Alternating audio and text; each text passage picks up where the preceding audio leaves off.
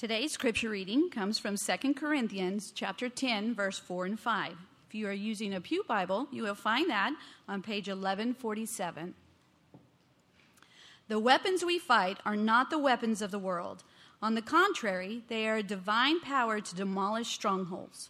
We demolish arguments and every pretension that sets itself up against the knowledge of God, and we take captive every thought to make it obedient to Christ. That is the reading of God's Word. You may be seated. We are offering Kingdom Kids today. That is a ministry for our kiddos that are 4 years through second grade, and they have the opportunity to worship at their level during this time. So kids, if you will, meet Miss Lori right over here. And parents, after service, you can pick your child up over on the second floor of our CLC building, which is the 2-story building right over here. And now, if you will, help me welcome Eric Hernandez.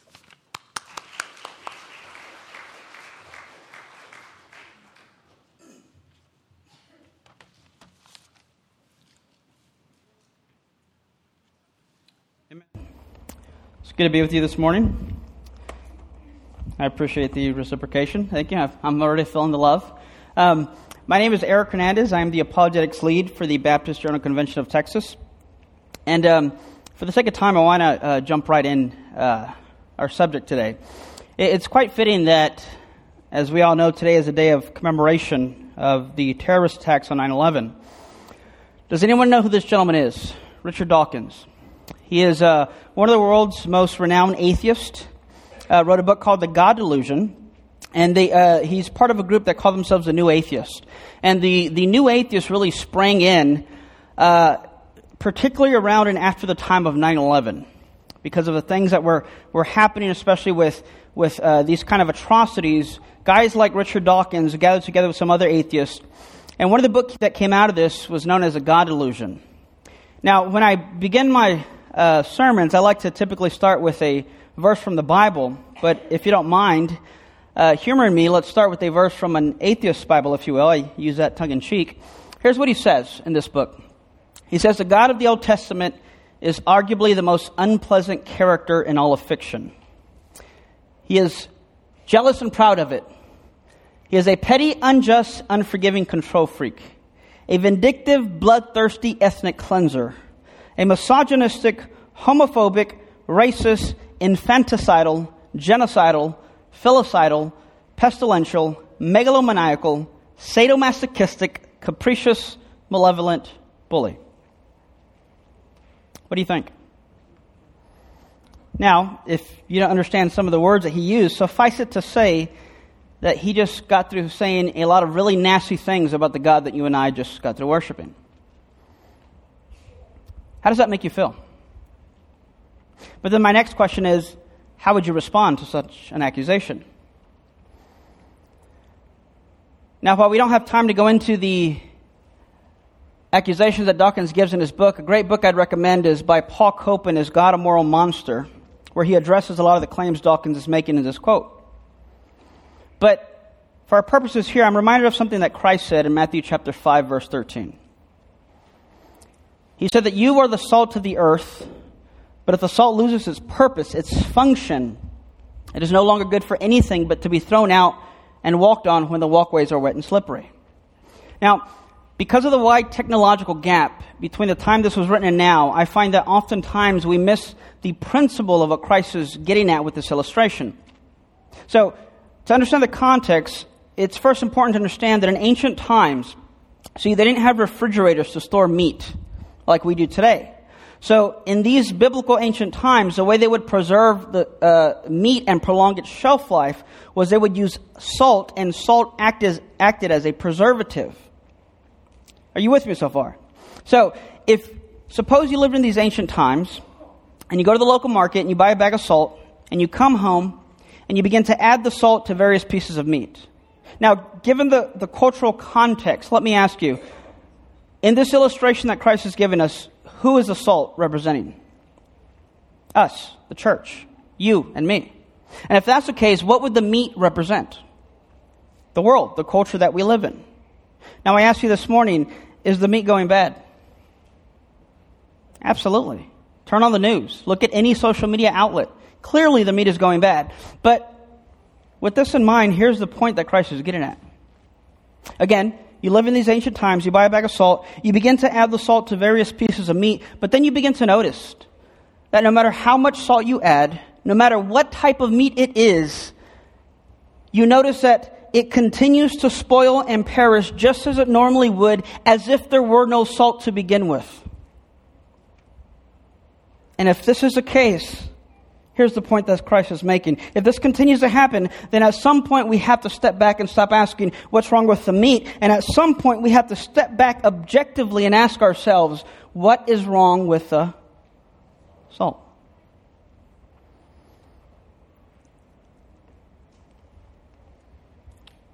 Part of what I do with Texas Baptist is what's called apologetics. And this is one way in which we can be the salt of the earth. And through your giving through the Mayor Hill Davis offering, we are able to equip and empower people to not just understand the strongholds, which we'll get to later in our culture, but how to address and identify them and respond to them. Because if the church does not learn and know how to be the salt of the earth, the meat will continue to perish. And given this illustration, hear me here with love. What Christ is saying is that if the meat goes bad, he does not look at the meat. He points and looks at the salt. Hence, you, me, we are the salt of the earth. When people ask me what is apologetics, I like to begin by asking two questions. And I say, let me ask you two questions and allow me to respond as a skeptic. And here are the two questions. First question is, why are you a Christian? But the second is, why should someone else be a Christian? And it is intended to be these two for a specific reason, because oftentimes a person's answer to the first question does not necessarily apply to the second. Let me briefly explain that. By way of example, I was invited some years ago to speak at a men's conference. And before the service, I was backstage with some of the other speakers. And the keynote speaker, who was a pastor, he approaches me in kind of a patronizing, condescending tone. And he says, so I hear you do apologetics. I said, yes. And then he said, but you know what they say, a man with an experience is never at the mercy of a man with an argument. I said, what do you mean? He says, well, I have my testimony, which is the typical answer I get to the first question. He said, I have my testimony, my experience, and no one can argue against that. Because see, I was addicted to drugs, I was violent, I was in gangs, I was going through a divorce, I was an alcoholic, but the one true God saved my life.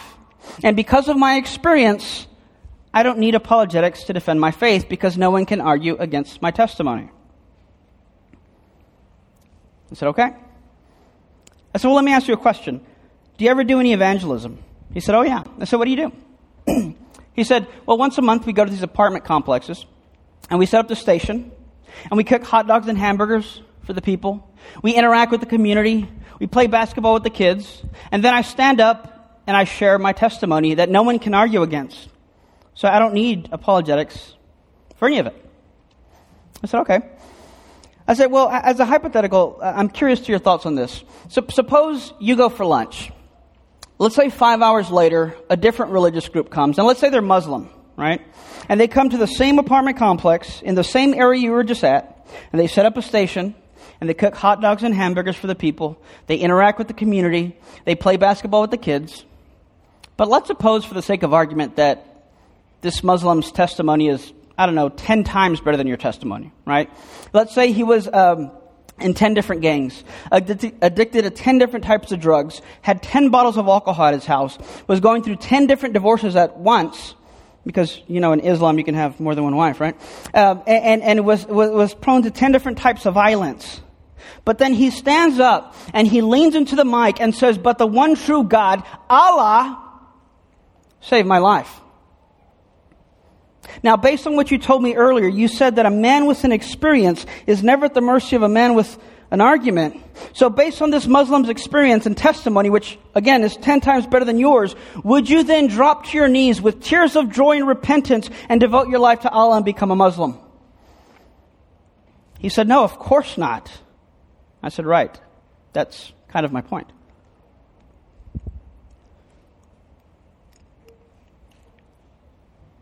Now, don't hear me saying what I'm not saying.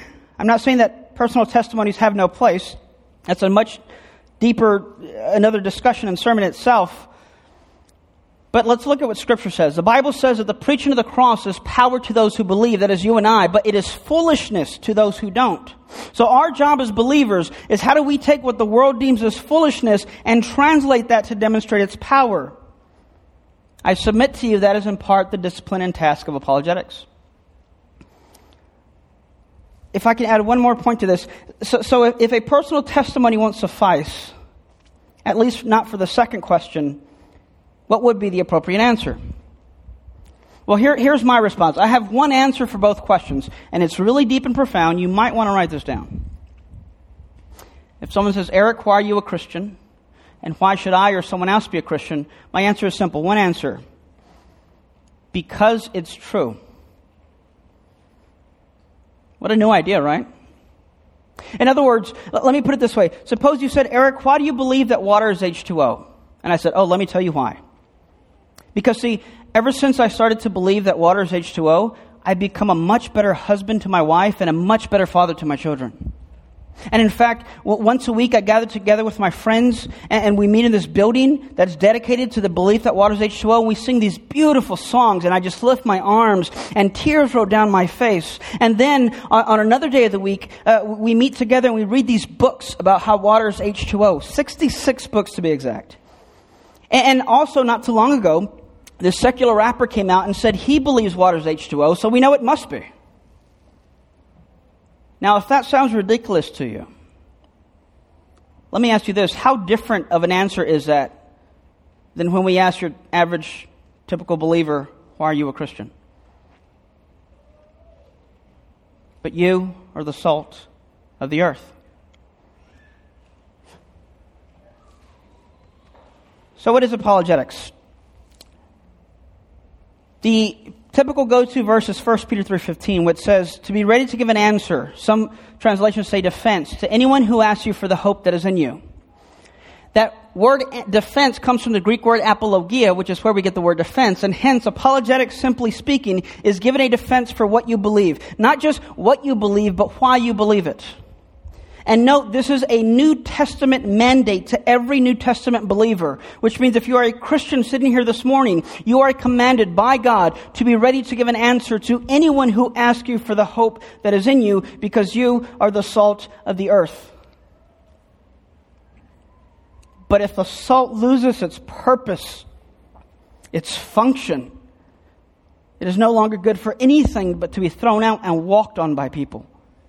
I ask you this morning. Is the church being walked on? Absolutely. But you are the salt of the earth. If you're taking notes, the verse we read this morning, 2 Corinthians 10, 4 and 5. And this is where I want to park a little bit as the foundation for our message this morning. Because I want to talk about the spiritual warfare and dominant strongholds of our culture. And in 2 Corinthians 10, 4 and 5, it says that the weapons of our warfare are not carnal, but mighty for the overthrow, destruction, and pulling down of strongholds. Well, what is a stronghold? Growing up, I was told that strongholds were things like demon possession or alcoholism. And while it may encompass that, we can actually allow the Bible to define this in the very next verse. And it says, inasmuch as we destroy and refute, tear down arguments, reasonings, and every high and proud thing that sets itself up against the knowledge of God. Which means, biblically speaking, a stronghold can be defined as thoughts, ideas, reasonings, philosophies, arguments, and presuppositions that go against the knowledge of God. Any view or set of beliefs that hinder or keep people from coming to the knowledge of God, the Bible defines as a stronghold. And this is quite literally the spiritual warfare within our culture. Which means, biblically speaking, if you want to be effective in evangelism, if you want to be effective in spiritual warfare, if you want to be effective in discipleship, if you want to be effective in being the salt of the earth, then you cannot do it without apologetics, biblically speaking. I didn't write the book, I just read it, and if you take issue with that, you can take it up with the author. Now, as a disclaimer, I talk fast and I have ADHD and I'm Hispanic. So that usually doesn't make for a good mix. Thank you for laughing at my mental disorder. So at the end of this, I'll give you a slide where you can download a link where you can download all the slides and notes for free this morning if you'd like. So a person cannot come to knowledge of God or deeper knowledge of God with such strongholds. Now, at this point, I typically get people saying, but Eric, isn't it all about faith? I don't have time to walk through the biblical definition of faith and show how this word has been misapplied and abused by both Christians and non-Christians alike. But let's look at what Jesus said. The Pharisees approached Jesus and they come to him in Mark chapter 12:30, and they approach him and they say, out of all the commandments in the Old Testament, which is the greatest? Now, if you're in the men's group this morning, you can't answer this question, but here's a question. How many commandments are in the Old Testament? Some people usually shout out 10, and I say close enough, 613, but 10, that's not too far off. So Jesus is saying out of all 613 commandments, this is the greatest, to love the Lord God with all your heart, soul, mind, and strength. This is the first and principal commandment. Now let's break these down briefly. The heart would have been indicative of someone's emotions towards God. And if I can be honest, I think we do a fair job as a modern day 21st century American church. I think we do a fair job of loving God with our emotions. We lift our hands, we cry at the altar, and this is beautiful. Continue to do this. This is in part fulfilling the greatest commandment. And then there's loving God with our strength, which would be indicative of our service towards God. And I've experienced this beautifully here at this church already with Pat and Ron allowing me to stay with them and the service of the volunteers asking me if I need help, you need water. And this is fantastic. You know, we bring the casseroles to the Baptist potlucks. We help out with youth and we love God with our strength. And that is fantastic. Continue to do that. But then there's loving God with the mind, which in the Greek is a word that emphasizes your intellect, your rationality, your faculty of understanding. And if I can say with a heavy heart, this is where the modern day church has truly dropped the ball. To put this in perspective, it hasn't always been this way. If you were to go back in time with me to 325 AD, we would see the church fathers gathered around at the Council of Nicaea. And if you know anything about church history, what began to happen was, you have to understand that Christianity was still a relatively new religion at this time. And heresies began to arise about the doctrine of the Trinity and the incarnation of Christ. So the church fathers, equipped with apologetics and philosophy and theology, wanted to address these concerns and address these heresies. And they began to gather together to hammer out how can we adequately articulate what we believe to a world that doesn't believe us. Because see, around this time, their greatest concern, the greatest concern of the church, of the early church, is what we believe true? Is it biblical? Is it logically consistent? Is it philosophically coherent? And because of this concern, in loving God with the mind, they begin to ask questions like the following. How can we explain the doctrine of the Trinity? Well, we can explain that there is one divine substance in three persons. There is one what, but three whos. Well, what is a divine substance? What are the metaphysical attributes of the necessity of a divine substance? On top of that, what about Christ? Well, we know that Christ had a divine nature, but he also had a human nature. So what we can say is that Christ had a dual nature. He had a divine nature that took on a human nature. Well, what does it mean to be a nature? What is a person? What is a persona? What are the metaphysical implications of what it means to be a person? Who here could answer these daunting but foundationally important questions? Anybody here know anyone who's even asked these questions, much less answered them?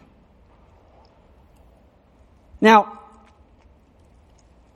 you also have to understand that around this time, the church had just seen some of the most bloodiest, gruesome persecutions in history. Because around this time, the church, Christians were literally running for their lives, being persecuted legitimately. We don't know what persecution is.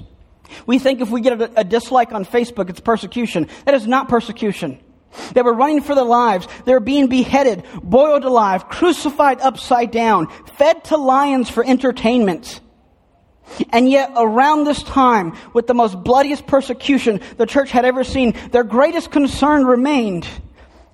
Is what we believe true? Is it biblical? Is it logically consistent? Is it philosophically coherent? Now fast forward with me 2,000 years later to the modern day 21st century American church and ask ourselves, what is our greatest concern? Are the church pews comfortable enough? Is there enough coffee in the lobby for visitors? Will they sing my favorite song during worship? Is there enough pizza for the lock-in for the youth this weekend? All fair questions, but in all sincerity, what is our greatest concern? Because we're not being fed to lions. We're not being crucified upside down. We're not being beheaded. We're not being boiled alive or stoned to death. And what is our greatest concern? Because you are the salt of the earth.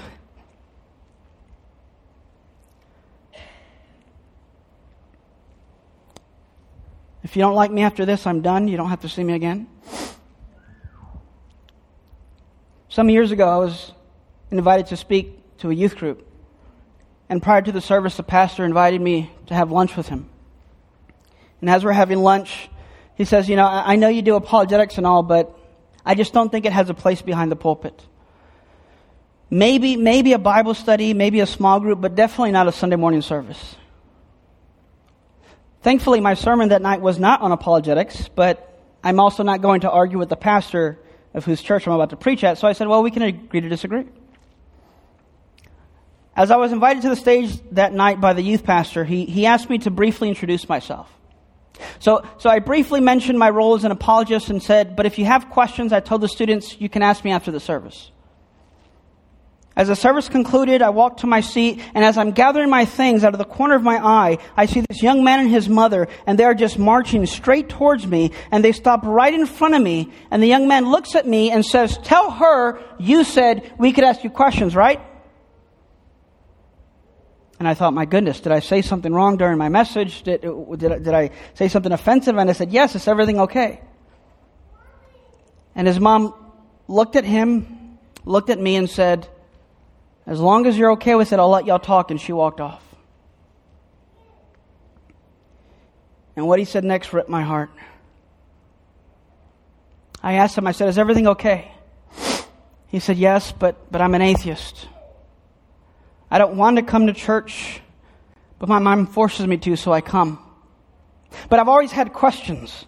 And as I began to ask these questions to those in my youth group, and they couldn't answer them, they sent me to the youth pastor. And when he couldn't answer them, they sent me to the pastor. And it's gotten to the point to where they made this rule. They sat me down and said, if you're going to come to the church, sit down, shut up, and stop bothering people with your questions.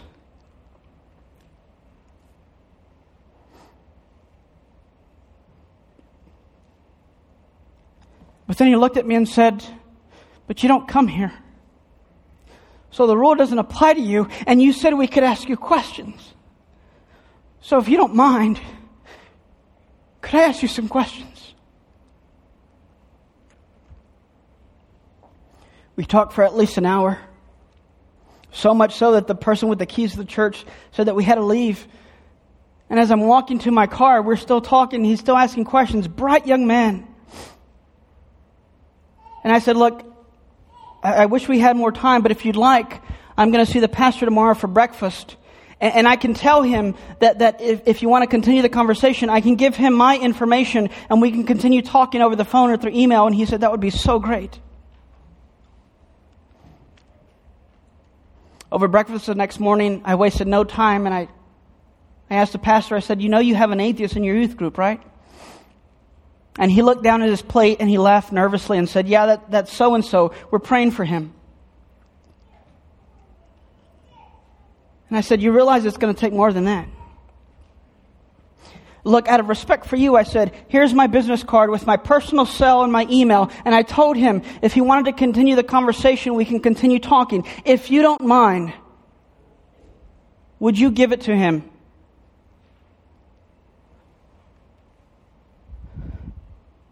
That was almost That was almost 10 years ago. And I doubt he ever got it because I never heard from him.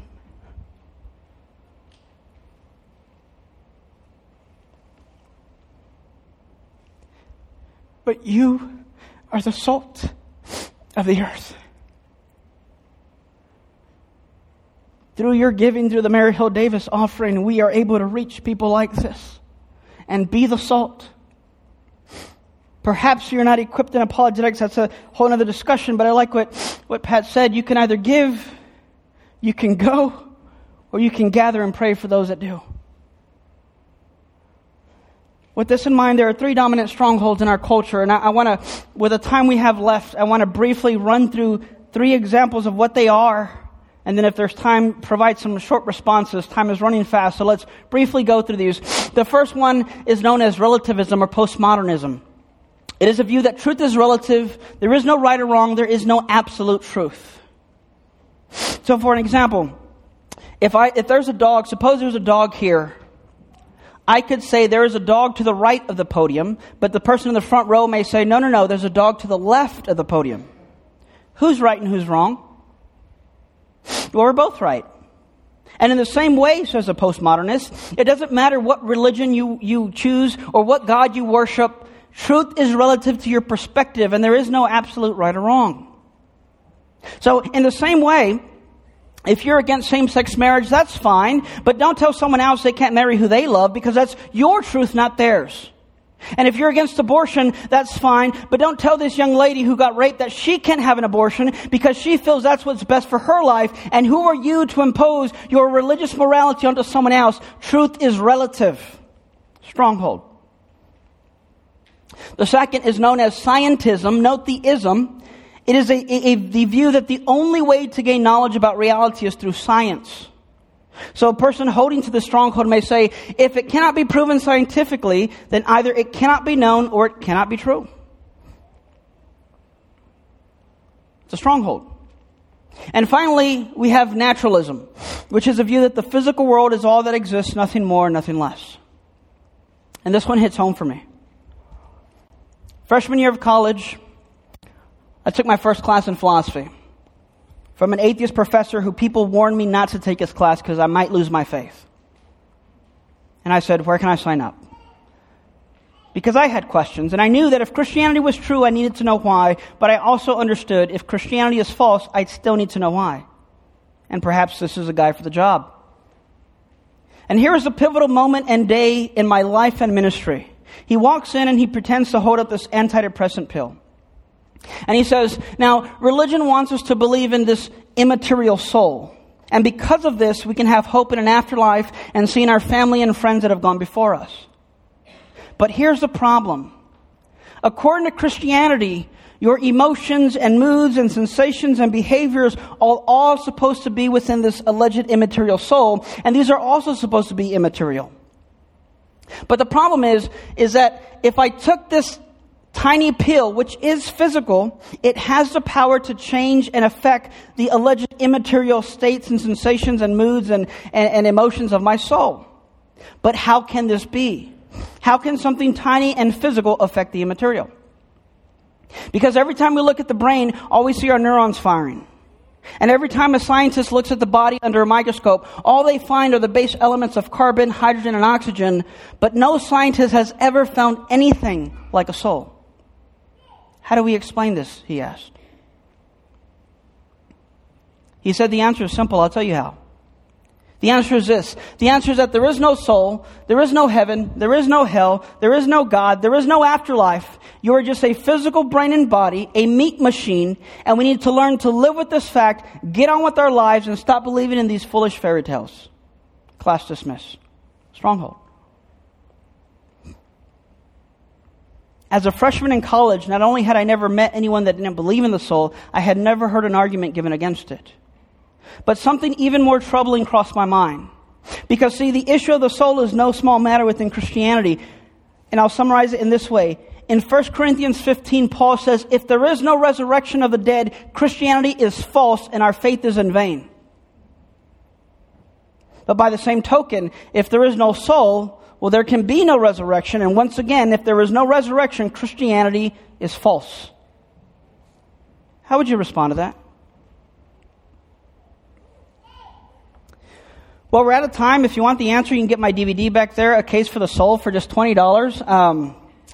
Tough crowd. Let me write that down. Did not go over well. But in all sincerity, we will go through some responses. I did bring some material with me. One of the first things I want to mention is that we have a conference coming up actually this Saturday. Does anyone know who Lee Strobel is? Case for Christ. We'll have him and a few great keynote speakers speaking in Corpus this Saturday. And I want to do something special for you guys. Don't tell any other church I'm doing this. Because we're kicking off the Mary Hill Davis offering, if you are giving towards that or plan on giving towards that, I want you to be my guest. And if you don't mind writing this down or making a mental note, write down the code UEC315. UEC315. If you are giving to the Mary Hill Davis offering or plan on doing so, I want you to witness firsthand where this money goes to. And if you use that code, you can come for free as my guest. And I want you to see what we do with this. I want you to see the impact that we have in the culture and equipping young people and everyone within the church how to address these strongholds in the culture. UEC 315. Going back to the material, we have A Case for the Soul, where I spent a whole hour on this. This is $20. Another DVD is Spiritual Warfare, which is what we're talking about. I spend much more time in here. This is $15. We're going to briefly touch on evidence of God. The most expensive thing we have is a crash course on apologetics. It's about 10 hours plus of material on, 20 hours plus on apologetic material with 200 plus pages of notes. Because people ask me, there's a lot more, there's debates, but for what I just mentioned, if you make a donation of around $100, you can take everything I have on the table. That's 20 plus something hours of material. I have some debates I did on abortion, a 3-hour debate I did on an atheist radio show, and a few other talks. And that college professor I mentioned, has anyone seen the movie God's Not Dead? Yeah, I can't stand that movie. It's a horrible movie. Don't watch that movie. But in the same principle, that professor I mentioned, he was actually my first public debate on the existence of God. 5 years after I graduated from his class, he was my first public debate. If you get the package, I will give you the download card for free if you'd like. We also have download cards if you're more tech savvy, where you can download the material to your phone. And full transparency,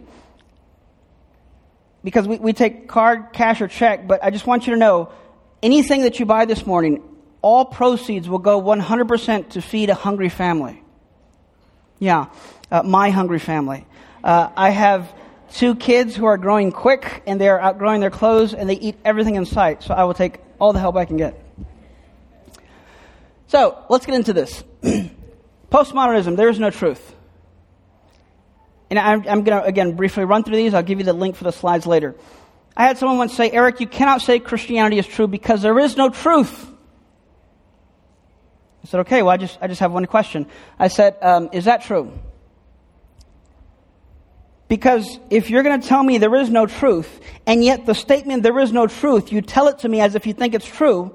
Well, if it's true that there is no truth, then by default, your very statement there is no truth cannot be true in principle. It's what we call in philosophy self-defeating. Now, that is funny when you get the answer, but without raising your hand, who here could have provided an answer prior to my response? Because you are the salt of the earth. We're going to skip this for the sake of time. It's funny stuff, though. Science is the only way to gain knowledge about reality. Suffice it to say, this is false. And again, lots I can say. I go much deeper in the DVD, but let me give you one point to take home. I often have atheists ask me, Eric, give me scientific evidence for God. And my response is typically, and why would I want to do a silly thing like that? And because this is often met with a look of confusion, I have to explain it this way. See, God, if he exists, is by definition a non-physical entity, whereas science, though a wonderful tool for studying the physical world, it is a discipline that is limited to only studying the physical world. And if that's the case, then you cannot demand that a discipline like science, which is limited to the physical, be used to try and investigate the non-physical. It is what we call in philosophy a category fallacy. It's like asking, how much does the number 2 weigh, what color is it, and how many can you fit in your pocket? It's a category fallacy. Or let me put it this way. Suppose you go to the beach with your friend, and you separate for 2 hours. And 2 hours later, he comes back, and he has this metal detector. And he says, I just made a remarkable discovery. I just discovered there was no plastic on this beach. And with the look of confusion, you look over his shoulder, and you notice the beach is littered with plastic. And he says, not only do I believe there is no plastic on this beach, I have come to the conclusion plastic does not even exist. And you think, why would you say that? And his answer, of course, is that because I just spent 2 hours combing this beach with this metal detector, and it found a lot of metal, but not once did it ever detect an ounce of plastic. And you look at him, of course, and say, well, right, of course you didn't find plastic, because it is a metal detector, not a plastic detector. In the same way, if science is a tool that is limited to the physical, you cannot ask, give me scientific evidence for God, because that would be like looking for plastic with a metal detector. It is a wrong tool for the assessment. Now, what about naturalism? With the time we have left, let me briefly run through this. I briefly want to get into evidence of God, but let me touch on the soul really quick. Because quite frankly, these strongholds have infiltrated our church, and we have not even realized it. Each one of these have. I don't have time to go into how each one has, but let's do this with naturalism. So, a little bit of audience participation, please. Can you please point to what part of your body thinks? Okay, I see most people doing this. Brain, is that the answer? Brain? Is it your brain that thinks? Yes? Do you need a brain to think? Yeah? Okay. Here's my next question. Does God have a brain? I didn't hear anything that time, I'm sorry. This is a Baptist church, right? Not a Mormon church? Just making sure. No, God does not have a brain. Mormons believe he does. Mormons believe God is physical. But the Bible says that God is spirit, and those who worship him must worship him in spirit and truth. Does God think? Absolutely. Psalm says his thoughts towards us are more than the grains of sand. He's crazy about you. He thinks. Huh. Hey, are you made in his image? Absolutely. Well, wait a minute. If the brain thinks, you need a brain to think. God doesn't have a brain. He thinks. Hey, do you need a brain to think? Now, if you say yes, we're going to have to do this all over again. Here's a nutshell answer. No. If I can be honest with you, this is a trick question. Because throughout the history of the church, they have never believed the brain thinks. You are a soul, which is a material that has a capacity of mind, which is also immaterial. But why is it a conundrum for us? In a nutshell. Because we live in a culture that has been penetrated with naturalism, and it's infiltrated our church, and we haven't realized it. Now, we know through neuroscience that when you have thoughts, there is a correlating group of neurons firing in your brain. And the culture says, hey, let's be neutral and let's just say the brain thinks. And the church, not having the eyes to identify or see the stronghold, says, sure, let's be neutral, the brain thinks. That's not neutrality, that's naturalism. Nevertheless, we swallow it hook, line, and sinker, and we go to a culture, we go to our jobs, and we talk about a God who, we talk about our brain, that it's the brain that thinks, and then we come Sunday morning, and we lift our hands, and we worship a God who has no brain and thinks just fine, and we never let these two beliefs come together, because quite frankly, we don't take our theology that seriously, and yet we are the salt of the earth.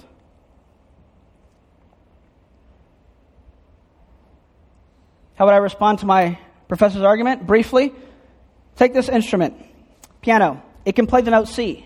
What do I need to play the note C? Specific keys. Does it follow from this that therefore these keys are the note C? No. Does it follow from this that therefore if I open the piano I can pull the note C out? No.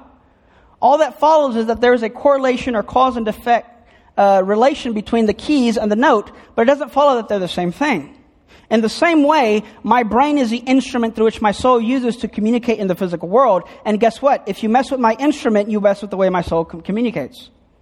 So it doesn't prove they're the same thing. It just proves the relationship. But by default, to have a relationship between something, you need a cause and effect two-way relationship, which means there is a soul and a brain, but the mind is not the brain, nor is the soul the brain, though they relate and interact. Now, I end with this.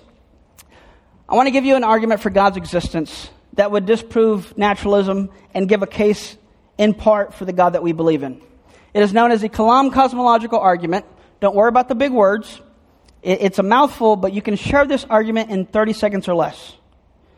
So if you're in a taxi cab or an elevator, or if you follow someone to the bathroom and they sit down, you've got at least 30 seconds, and you can get your witness in there. And it's 3 sentences. Premise 1, everything that begins has a cause. Premise 2, the universe began, therefore the universe has a cause. And we'll end with this. Let's break this down. To understand the argument, 3 things came into existence when the universe began. Namely, time, space, and matter.